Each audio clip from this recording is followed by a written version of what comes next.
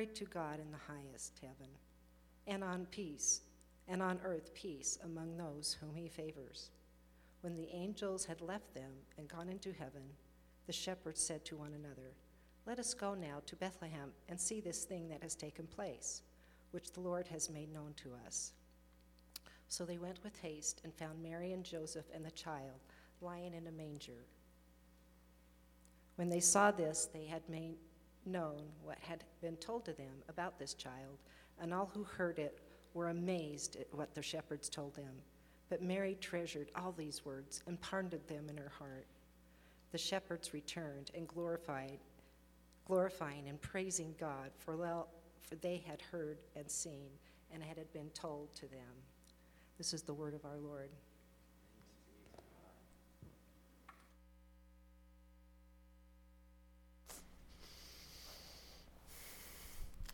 Well, during these weeks of Advent, we have been thinking about Christ being born not just in a galaxy far, far away a long, long time ago, but here and now and in each of our lives. And so we've asked God to give us the gift of faith that he gave Mary, the gift of courage that he gave to Joseph, the hope he gave to the wise men, and today we are going to take our place alongside the shepherds, and we're going to look at their humility, and then it will culminate on Friday with a father's love. So today I invite you to take your place alongside the shepherd dudes for the morning. At the heart of Christmas is a paradox. You know what a paradox is? A paradox is when there are two things that seem to be contradictory or opposite or absurd, but more you lean into it, you see that they can actually be true. Here's how the Oxford Dictionary defines it: a seemingly absurd or contradictory statement or a proposition, which when investigated may prove to be well-founded or true. Perhaps maybe the most famous paradox from ancient philosophy comes from Socrates, who said, "I know one thing, that I know nothing." So there's a paradox. Here's some other paradoxes. The working vacation, that's a paradox, right? Or alone together. We experienced that during the pandemic, that kind of a paradox. Is it possible to be alone together? Or how about this one? The short sermon. Yeah. Paradox, or maybe just a contradiction of terms, I don't know. But not only do we experience paradoxes in everyday life, but the Christian tradition is filled with paradoxes. There are paradoxes in the Bible and paradoxes in our own spiritual lives. Let's take a look at just a sampling of paradoxes from the New Testament. Not that you can read that font, but here are a few paradoxes. Do you want to live? You must die. Do you want to save your life? You must lose it. Do you want to be strong? Then boast about your weakness. Do you want to be rich? You must become poor in spirit. Do you want to be first? Then be last. Do you want to be exalted? Then be willing to be brought low. Do you wish to be great? You must be willing to become a servant. Do you want to be the greatest? Be willing to be the least. Do you want to rule? Then serve. Do you want to be fruitful? You must die. Maybe the most poignant paradox from the Bible comes from 1 Corinthians.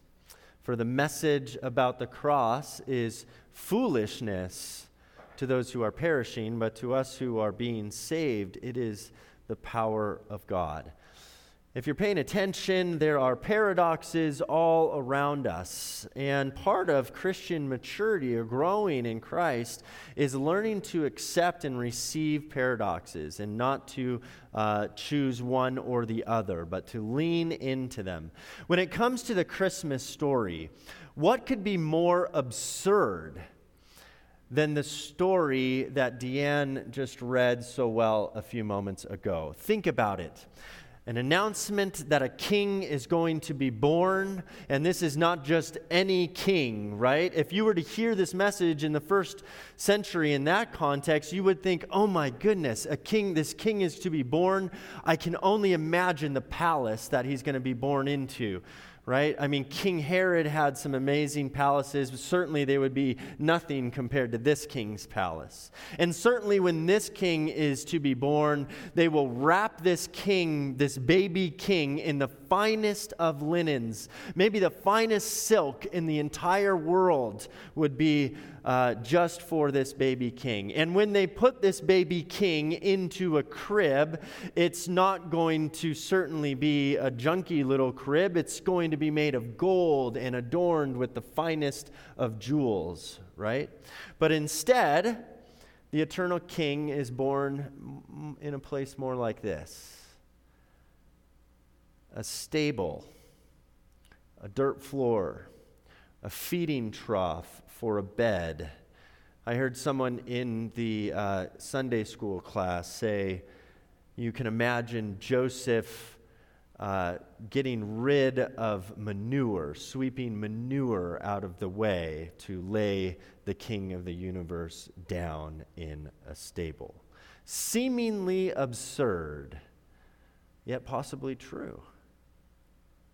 So at the heart of Christmas, in Jesus, we have this paradox. We have a humble ruler, a servant king, and the God who is also human.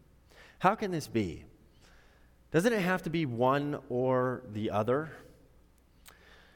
Listen to how Richard Rohr talks about the role of paradox, the centrality of paradox in the Christian life and the Christian tradition as found in Jesus, and then how that why that matters for our lives as well. This is how he put it. He said, a paradox is something that initially looks like a contradiction, but if you go deeper with it and hold it longer or at a different level, it isn't necessarily so. Holding out for a reconciling third, a tertium quid, he says, allows a very different perspective and gives a very different pair of eyes beyond either or. Notice that Jesus, in many classic icons, is usually holding up two fingers. If you've seen these icons, you can Google it. He'll hold up two fingers like this, as if to say, I am holding this seeming contradiction together in my one body. Jesus is the living paradox, which frankly confounds and disturbs most of us. Normally, humans identify with one side of any seeming contradiction. For Jesus to be totally human would logically cancel out the possibility that he is also totally divine. And here's where it matters for our lives. For us to be grungy human beings would cancel out that we are children of God. So the same reconciliation needs to take place in my soul. I have to know that I am a son of earth and a son of heaven. You have to know that you are a daughter of God and a daughter of earth at the same time. And the two do not cancel each other out. And so part of growing in spiritual maturity is learning not to eliminate paradox, but learning to accept it, to lean into it. Let's look at some of the absurdity from our story today and see if we can draw a few lessons for our own lives. In today's passage, the angels declare, "To you is born in this city of David a Savior, the Lord." And when we hear that, we appropriately apply it to us. We say, okay, to us is born this day in the city of David a Savior. But before we get to application, we have to do interpretation. And the interpretation is that there is a narrow sense in which the angels are speaking. And we have to look at the narrow sense before we universalize it to all of us. And the narrow sense is that the angels are literally speaking to these shepherds. And because we look back and we think, oh, shepherds, we think of these cute Christmas stories, the Magi and their gifts, and the cute shepherd and their sheep. And we kind of look back with nostalgia, and we kind of look at shepherds more like this. How cute, how cuddly, and we think, well, this is lovely. Let's get a petting zoo in the church parking lot, and we'll bring all the children out to see all the animals in the petting zoo. Except for there were no petting zoos in the first century, and there were no tranquilizer guns to keep the children safe. These were dirty, grimy, wild, mean animals, and we would be wise not to romanticize the story. Here is what a shepherd looks like in that part of the world. In today's world, not much has changed in the field of shepherding in thousands of years. Not like medicine. They're out there. It was one of the lowest, least educated, least significant positions with the lowest status possible.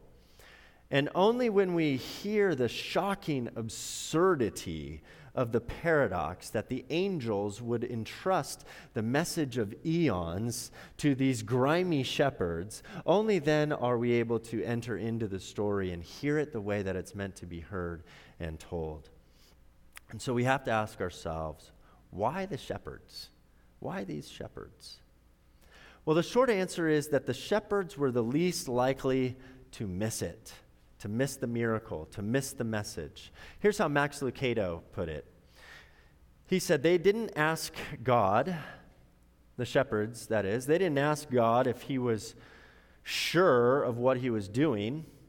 Had the angel gone to the theologians, they would have first consulted their commentaries. Had he gone to the elite, they would have looked around to see if anyone was watching. Had he gone to the successful, they would have first looked at their calendars. So he went to the shepherds, men who didn't have a reputation to protect, or an axe to grind, or a ladder to climb. Men who didn't know enough to tell God that angels don't sing to sheep, and that messiahs aren't found wrapped in rags. He came to the shepherds. And I know that it's true for me that sometimes I misinterpret the truth that God will meet us where we are. God meets me right where I'm at, and I take that a little bit too far and expect that to mean that God will come on my terms. God will not come on our terms, and that's why he would come to the shepherds. The shepherds didn't have any terms. God will meet us where we are, but he will not come on our terms. And I know in my own experience that it's not the rich who miss Christmas, it's not the poor who miss Christmas, it's the proud.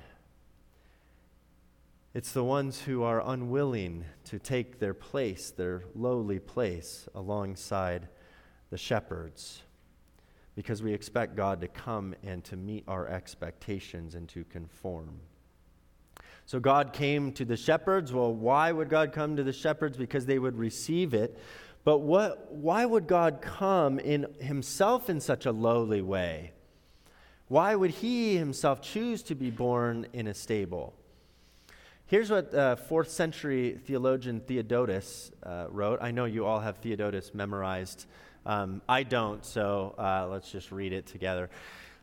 If Jesus had been born to high rank amidst luxury, unbelievers would have said the world had been transformed by wealth. If he had chosen as his birthplace the great city of Rome, they would have thought the transformation had been brought about by civil power. Suppose he had been the son of an emperor, they would have said how useful it is to be powerful. But in fact, what did he do? He chose surroundings that were poor and simple, so ordinary as to be almost unnoticed, so that the people would know that it was God alone who changed the world. God came to the shepherds so that we would know that it was truly him.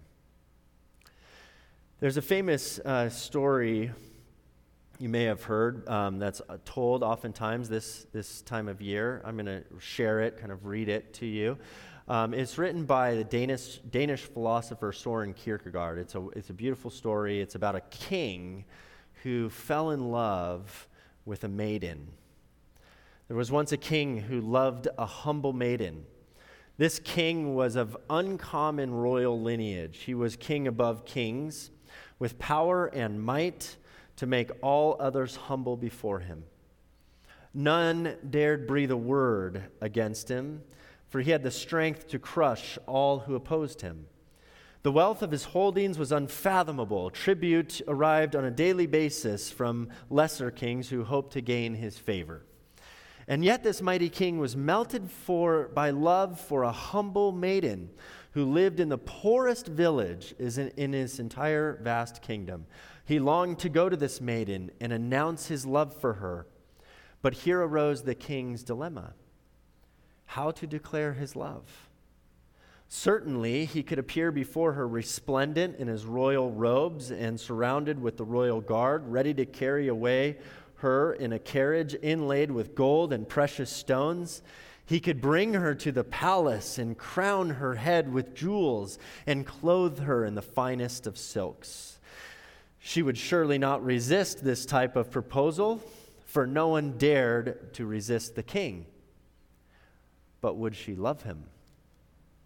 She might say she loved him. She might be awed by his royal splendor and tremble at the thought of being blessed by such an amazing opportunity. She might tell herself that she would be foolish to reject such a marriage proposal. But would she love him? Or would she go through the motions, all the while living a life of empty duty, nursing a private grief for the life she had left behind? Would she love him or regret the moment of being face to face with the overwhelming grandeur of the king? Or would she be happy at his side, loving him for himself and not for his title or his riches or his power?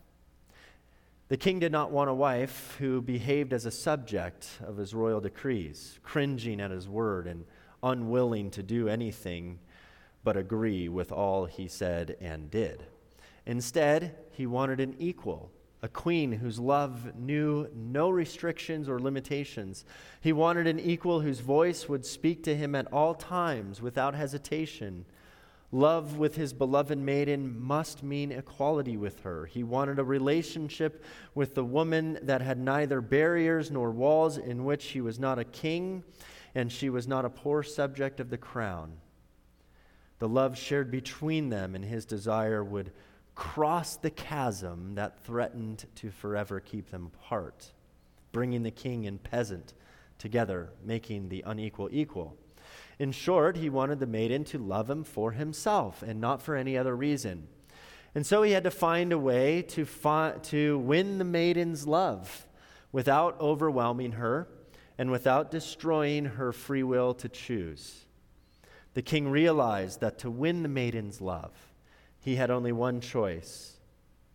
He had to become like her, without power or riches and without the title of king. Only then would she be able to see him simply for who he was and not for what his position made him. He had to become her equal, and to do that, he must leave all that he had. Great risk, because she could reject him. But one night, after all within the castle were asleep, he laid aside his golden crown and removed his rings of state. He took off his royal robes of silk and linen and redressed himself in the common clothes of the poorest in the kingdom. Leaving by the way of the servants' quarters, the king left his crown, his castle, and his kingdom behind. As the next day's sun rose in the east, the maiden emerged from her humble cottage to find herself face to face with a stranger, a common man with kindly eyes, who requested an opportunity to speak with her, and in time to court her for her hand in marriage. Is this not what the King of the universe has done for us in Jesus Christ? we are the humble maiden.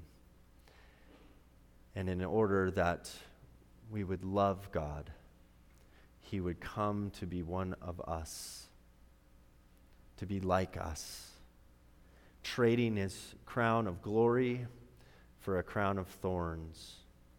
He traded his royal robes for rags. He traded his royal palace for a feeding trough, and he traded his royal scepter for a shepherd's staff. And his raggedness then became the signature of God's presence with us. David Jeremiah, he put it like this. He said, in David, God made a shepherd into a king. In Jesus, he made a king into a sacrificial lamb. Later, then, Jesus would go on to say the most absurd thing. He would say, I am the good shepherd, and I will lay down my life for my sheep. Seemingly absurd, yet possibly true. The angels went to the shepherds because they were lowly enough, humble enough to receive it. Jesus then becomes the good shepherd who lays down his life and his status for his sheep. And those who want to be great in the kingdom must take their place alongside the shepherds, humbling ourselves, laying down our status to lift another up. I'll close with this story. You might have heard a couple of years ago, there was a Virgin Atlantic flight from New York to London. And there were two people on this flight who didn't know each other. They were strangers, Jack and Violet. And they struck up a conversation at the gate prior to boarding. And they got to know one another a little bit and kind of became friendly with one another. And it became time to board the plane. And Jack and his family boarded first because he, had first class status.